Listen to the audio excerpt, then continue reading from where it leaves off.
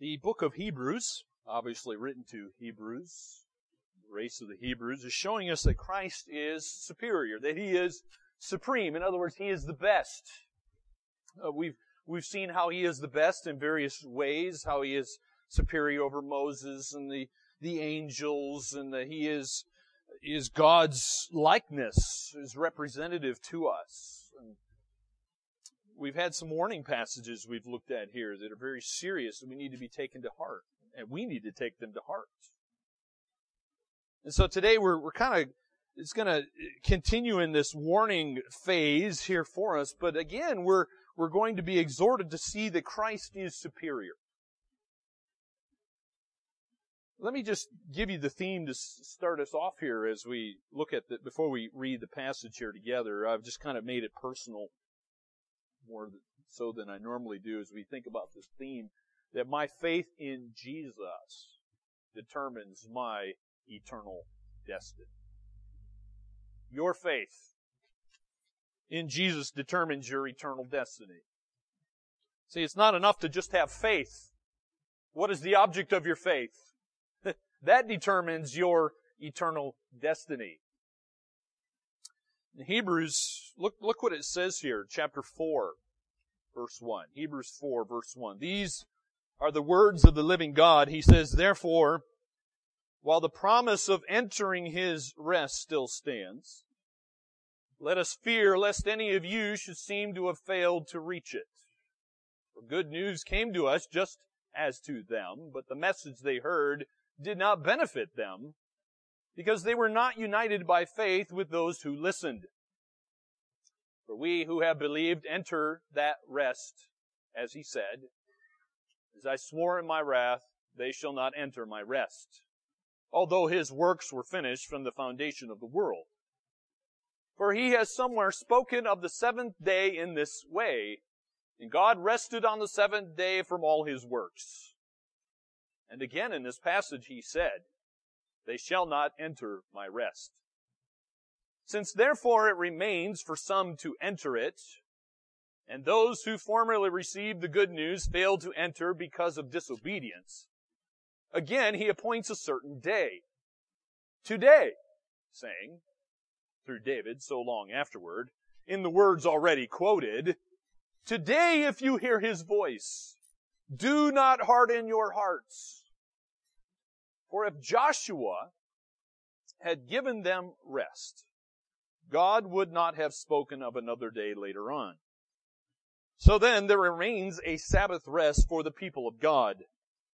For whoever has entered God's rest has also rested from his works as God did from His.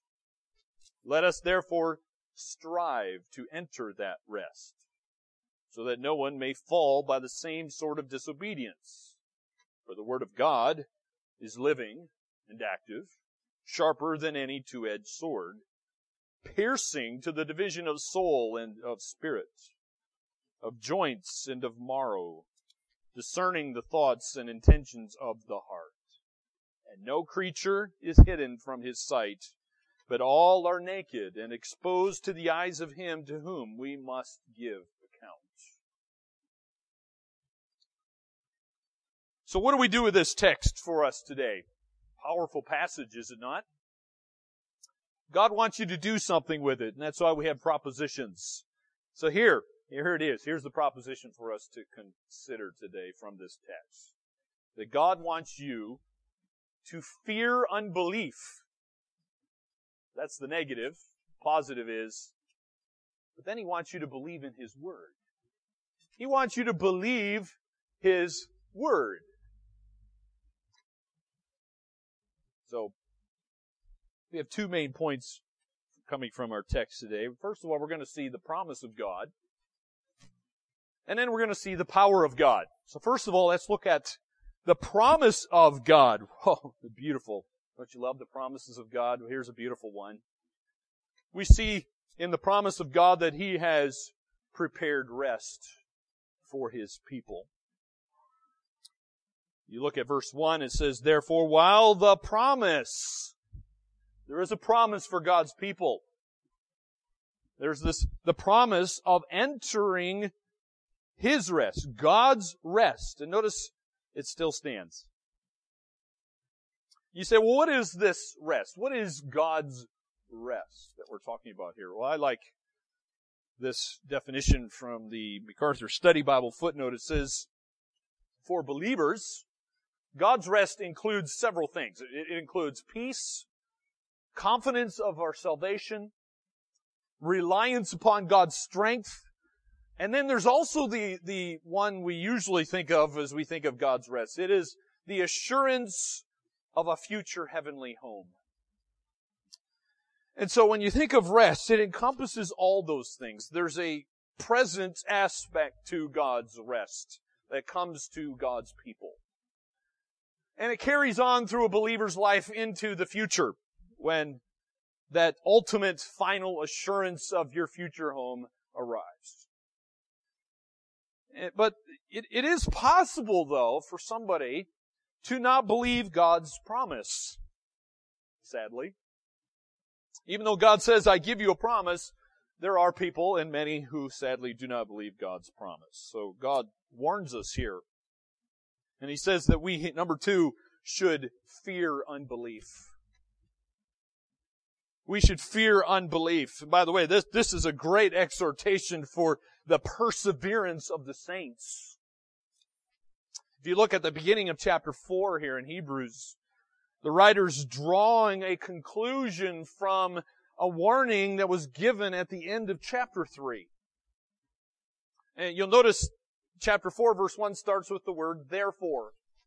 Whenever you see therefore, you should ask why, what is it therefore? Well, it's pointing you back to chapter 3 verse 19, the end of chapter 3 there. And so it's a sign, if you will. It's drawing a conclusion from what you just saw in verse 19 there, which says this, so we see that they, the Israel, were unable to enter, it's the promised land. Why were they not allowed to enter into the promised land? Is because of unbelief. So this here, the therefore's a sign saying, hey, look back to this example, a bad one. And what is the conclusion from the fact that Israel was not able to enter God's rest because of unbelief?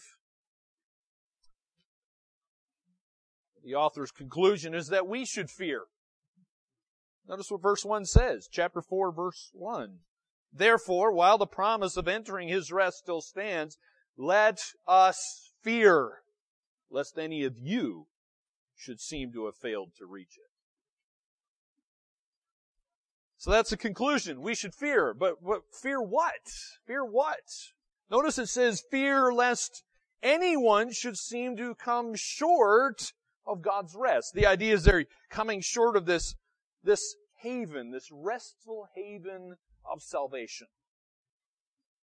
That is, fear so that you won't even appear to have missed heaven. Because if you keep going on in this way, you will miss it. If you do not persevere, you will miss it. And that's the outcome of fearing. But what is it that we fear? What is it that we actually fear? Well, the connection with verse 19 tells us the thing we're to fear is unbelief. Because chapter 4:1 says, let us fear. Fear what? Fear the unbelief of chapter 3, verse 19. Therefore, fear that unbelief, he says, because that's going to keep you from entering into God's rest. That's going to keep you from God's haven of salvation. It's going to keep you out of God's heaven. So fear unbelief. And you can see this confirmed, by the way, if you keep reading on in the context into verse 2. You notice verse 2 begins with the word for. The word for in verse 2 just means he's given a reason for verse 1. Verse 1 says, fear. Let us fear. Fear unbelief. What's the reason for why we should fear? Well, that's verse 2. It says, for good news came to us just as to them. But the message they heard did not benefit them, because they were not united by faith with those who listened. So the author here, he's continuing to compare Israel in that wilderness situation to the situation of believers at this time. Believers in our day, for that fact. They had good news preached to them, just as we've had good news preached to us. Now, a lot of people look at the Old Testament and say, whoa, the Old Testament, God, He's a God of wrath. He's not a God of grace and good news and so forth. So what kind of good news was preached to Israel in the wilderness? Well, read Exodus chapter 34. Okay? You will see grace all over the Old Testament. I'll just give you one example. Exodus 34 verse 6 says that the Lord proclaimed. Here's what He says about Himself. He says, the Lord God, compassionate and gracious, slow to anger and abounding in loving kindness and truth. Exodus 34 verse 7. Who keeps loving kindness for thousands, who forgives iniquity, transgression, and sin. Did anybody hear grace, love, and other things there? I did. And that's in the Old Testament. That's good news. This is the good news of love and mercy and forgiveness of sin. It was the good news that God would bring them into the promised land. He promised them that. Then He would be with them if they would only trust Him. And so the writer here says that Israel had heard that good news. They had heard the gospel just like his readers here. And so there's this familiar situation going on, a comparison, if you will, a comparison between Israel and the readers of this letter. And here's the point, my friends. This good news was not believed by Israel, and so they did not enter into God's rest. Why? Simply because they did not believe. They didn't believe in God. They doubted God. They distrusted God. They didn't have faith in God's promise when God said, hey, I'm going to give you a better future than you had in Egypt. And so what did they do? They gave up on God. They wanted the old life. They thought about their vegetables and their food and their homes and their slavery in Egypt. And what was the result of that unbelief? Verse 2 says that the promise did not profit them. It wasn't that God's promise was wrong. There's a problem with God Himself, but the promise didn't profit them. In other words, it was of no value to them. It didn't save them because of chapter 3:19, which says they did not enter God's rest. And so we learn from history in the Old Testament, they fell in the wilderness. You remember everybody who was over 20 years old died in the wilderness for like the next 39 years. And God swore in His wrath they would never enter His rest. And that is a picture, my friend, of how someone who can even profess Christ can miss heaven. It's a picture of missing heaven. So the point of verse 2 is exactly the same as the point of chapter 3, verse 19. It's a reason for why we need to fear unbelief. We all need to fear unbelief. Because verse 19 says they were not able to enter because of unbelief. And then you jump into chapter 4, and it just starts off with therefore. Fear unbelief. Why? Well, that's verse 2. Because the good news to Israel, they had the good news. They didn't believe it. They weren't united to faith. And so it didn't profit them anything, and they perished in the wilderness. So here's the main point. Here's the main point, my friends. Fear this happening to you. Fear hearing the promises of God and not actually believing in God and not trusting in His promises. Because if we do, then the same thing's going to happen to us as it happened to Israel. We will not enter into God's rest. We will not enter into God's heaven if we don't believe His promise. If we don't trust in His promises. At this point, you might be sick of hearing about fear, and you might be wondering, actually asking the question, well, do you mean that the ideal Christian life is somehow lived in constant fear of being lost? Is that what you mean? No. Short answer is no, because if you look at chapter 2, verse 15, notice this is all in the same context. It's chapter 2, verse 15. It says, talking about Christ dying and that Christ delivered all those who through fear of death were subject to lifelong slavery. So, may I remind you, Christ's death delivers us from this fear. We're no longer subject to the slavery all of our lives. And what's the point? You say, well, Christ died to deliver us from slavish fear. Christ wants a fearless people. You say, what does this look like? Some of you might be confused because the text says fear, but yet Christ has delivered us from fear. I'm confused, right? Well, let me give you an illustration that might help. I'm curious, when you were little, did your parents ever tell you, don't run out into the street?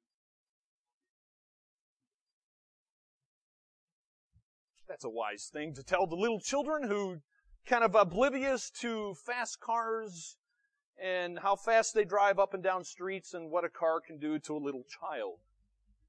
They can destroy a little child quickly and snuff out their life. And so that was certainly the case for me when I was young. And so I developed a healthy fear of running into the street. Don't run into the street. It's dangerous in the street. You can be killed by a car. Not that I really understood what that was like, but I understood, at least to a certain extent, what my parents were saying. And so I developed a fear of running into the street. But did that mean that I couldn't have fun playing in my backyard? No, I did, in fact. I had great fun playing in my backyard. I felt this freedom out there. I didn't experience the same kind of fear as when I went next to the temptation of going into the streets. Most of the time, I never even thought about how fearful the street was when I'm in my backyard. And only when I got near that street, usually it was because the ball I was playing with, that's what usually happens, right? Ball goes out into the street, kid runs after it, not paying attention, car hits the kid, right? And so I'm sure my parents were concerned about that. And maybe somebody would be tempted to run into the street when you weren't supposed to. But only then did you feel that the fear of the street. See, the rest of the time, the fear keeps little boys and girls in the place where they don't need to feel any fear. And that's the way it is with this fear of unbelief that Hebrews is talking about. See, you don't live in this constant bad feeling all the time. And you're not supposed to.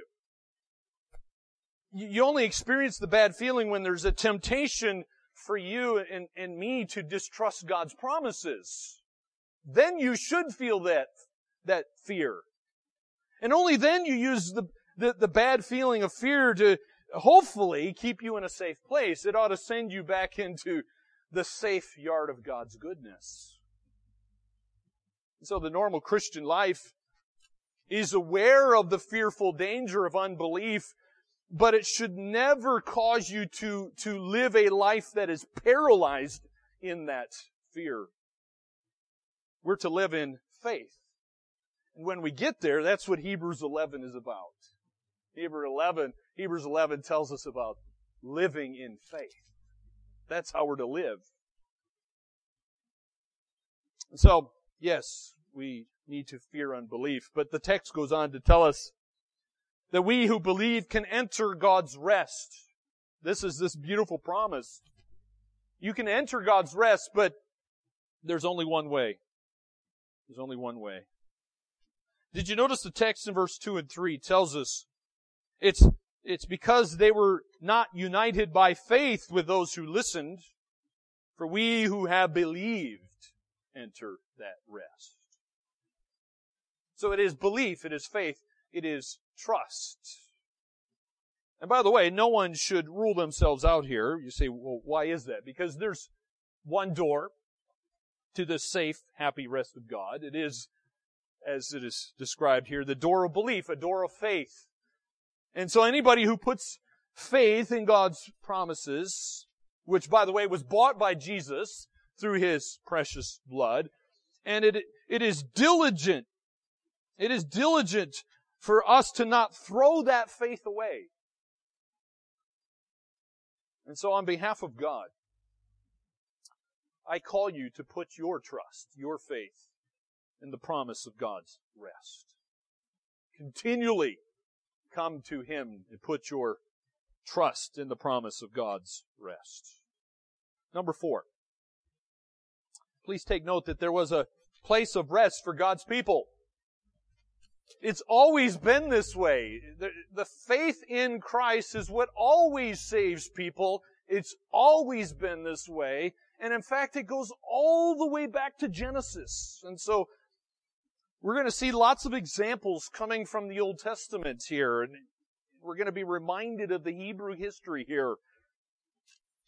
And so there's a place of rest for God's people. And so all the way from verses 3 to 10, it's really written to support the main point we've just talked about. We've already looked at it there in verse 1. We're to be diligent to enter God's rest, and then fear lest we fail to enter it because of unbelief. And so the way verses 3 through 10 support this point here is by pointing to Old Testament history, where we see there's a rest to enter into. In other words, God has a plan for His people. And we're to join Him in this restfulness of heaven. Look to the Old Testament. What can we learn from the Old Testament? God has burdens that are to be lifted. Jesus talked about those burdens being lifted in Matthew 11 when He said He invites all to come to Him. All who labor and are heavy laden, He says, and I will give you rest. So verses 3 to 10 here are written to show this promise is really there even in the Old Testament. Jesus wasn't preaching anything new. So the text is a little complicated. You'll see some quotations from the Old Testament in your text there. And so I'm just going to try to simplify this and give you a brief outline. What the writer here does basically is this. He's going to focus on 5 different points in history. And the point of this is to show how God is continually opening this place of rest for believing people, for people who put their faith in Him and His promises. And it's interesting, he starts in Genesis chapter 2. He starts right at creation here.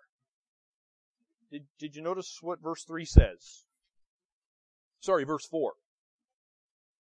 Well, back up to verse 3, because it says, "For we who have believed enter that rest, as He said, as I swore in my wrath, they shall not enter my rest, although His works were finished from the foundation of the world."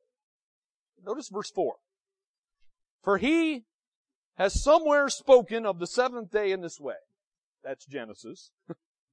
And here's what God said in Genesis 2. "And God rested on the seventh day from all His works." He's quoting Genesis chapter 2. So he starts at creation here. Good place to start. And so the writer here sees in this a sovereign God who has a place of rest where His people can enjoy fellowship with Him. Now he's going to call it later on, he calls it a Sabbath rest. Because the Bible says on the seventh day God rested. In reality, that rest lasts forever. That's the way it's meant to ultimately be. There's ultimately a time coming when we're set free from our sin and the curse, and this rest, this peace, this joy will go on and on and on. We call it eternal life. And so as he gives this brief outline for us, pointing about the rest for believing people, he starts at creation. But then he goes on, number 2, and he focuses on this period when Israel was wandering in the wilderness. Sadly, they rebelled against God, and so verse 5, he actually quotes again from Psalm 95. Psalm 95 talks about that period of wandering in the wilderness. God's people there had rejected Him, rebelled against Him, and did not believe His promises. And so verse 5, it's interesting. It quotes Psalm 95, which says, "They shall not enter my rest." So the promised land here is a picture of God's ultimate rest. And their unbelieving rebellion excluded them from that land, which raises the question for us. Does there remain a Sabbath rest for the people of God? Does there remain an ultimate, eternal rest for the people of God? Because the promised land wasn't it. Eventually they went in, but it was not an eternal, joyous, happy, peaceful, restful place for all eternity. It was never meant to be. And so then the shift here focuses to a third time period. You notice the text talks about the time of Joshua. He took his people into the promised land. God used Joshua and the Israel army to eventually conquer these people whom they thought they could never conquer. And so is that the ultimate rest that God had in mind for His people? No. Verse 8 tells us no. Notice what verse 8 says. "For if Joshua had given them rest," which He didn't, "God would not have spoken of another day later on." It's interesting. The word Joshua and Jesus are the same. Joshua was not superior to Christ. Joshua was not superior to Jesus. Jesus is superior to Joshua. Joshua was pointing to the one who would give them ultimate peace and rest in a true land that would go on and on forever and ever. And so even though Joshua gave some relief to the people of God, there was not the final rest that God had planned for them. That ultimate rest is what we call the millennium, when the true king of Israel will reign and rule from Jerusalem for 1,000 years. But how do we know all this, though? Because notice it's speaking of another day. It's speaking of another rest that would come many years later. And so we see in verses 8 through 10 that today, it says, there still is a resting place. There is the hope, the promise of God has not died. It is alive and well. That today there is still this resting place. And so that brings us to a fourth time period the writer's focusing on, which the time that David is writing about in Psalm 95. Verse 7 says that again, it's fixing this certain day. Today, it says, if you hear His voice, do not harden your hearts. In other words, long after this time of Joshua and the conquest of the promised land, you remember David ends up becoming king of Israel, and there's this golden period of Israel's history. Long after that, David's writing here in Psalm 95. And Hebrews reminds us of that time period. And David says that God is still holding out to His people an offer of salvation rest. And he says, don't harden your hearts. Don't. If you don't, you're going to enjoy God's rest. And so from this, the writer's drawing a conclusion about God's Sabbath rest, this rest of salvation. And he ends with a fifth period of history here. And basically, I don't know how else to describe it than the text does itself. This is today. This is today. This is for you, for me. And in verse 9, he just says today. And so there remains a Sabbath rest for the people of God, and it is today. Today, this rest is still open. And that's the foundation of God's message to you and to me today. There is a rest that is open today. God offers rest. He has not shut the door. The time is not past. You haven't missed your opportunity. The door is open and God says the time is now. Now. Believe me.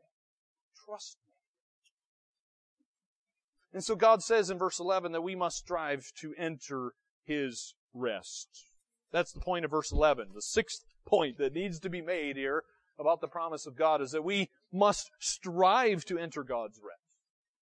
Now, that doesn't mean you can save yourself, because God's the one who does the work of faith in you anyway, and He gets all the glory for that. But as we look at Israel's history, we see Israel fell from God because of unbelief.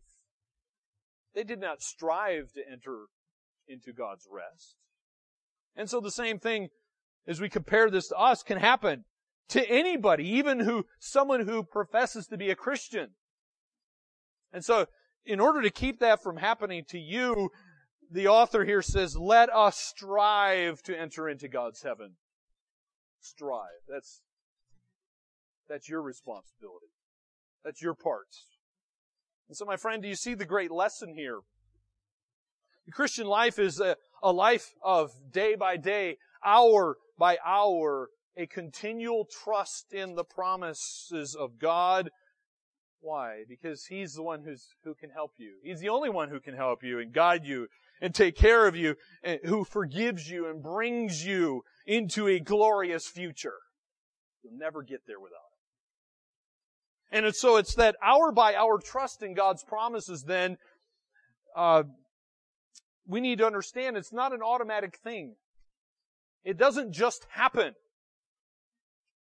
It doesn't just happen. It's not automatic. It's the result of a daily striving. It's the result of a proper fear. And it's hard. It's hard. In fact, it's supernatural. It's impossible. And so how are we going to do this? And this is where the next section here of Hebrews comes in. The only way to avoid unbelief, and for you and for me and anyone to believe in Jesus, is through the power of God. It's the only way. And so the text reminds us here of the power of God in verses 12 and 13. Let's look at the power of God here, because we see, first of all, that it is the spoken and written Word of God that we're talking about here.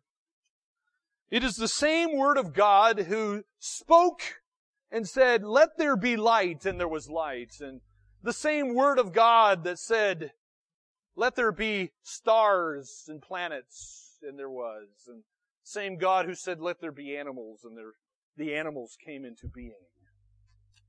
It is the spoken and written Word of God we see in verse 12. It says, for the Word of God is living and active, sharper than any two-edged sword. So we see, my friends, that God's message here, I want you to note, it diagnoses the needs of your heart. That's how powerful it is. Unlike your GP or any doctor, cannot see inside you. They can often make guesses of what's wrong with you, and often they get it wrong. Because they can't really see inside you, even down to the cellular level. But God's Word sees everything and is able, therefore, to diagnose the needs of our heart and then actually point out the solution that we need. And that's what this text is reminding us of.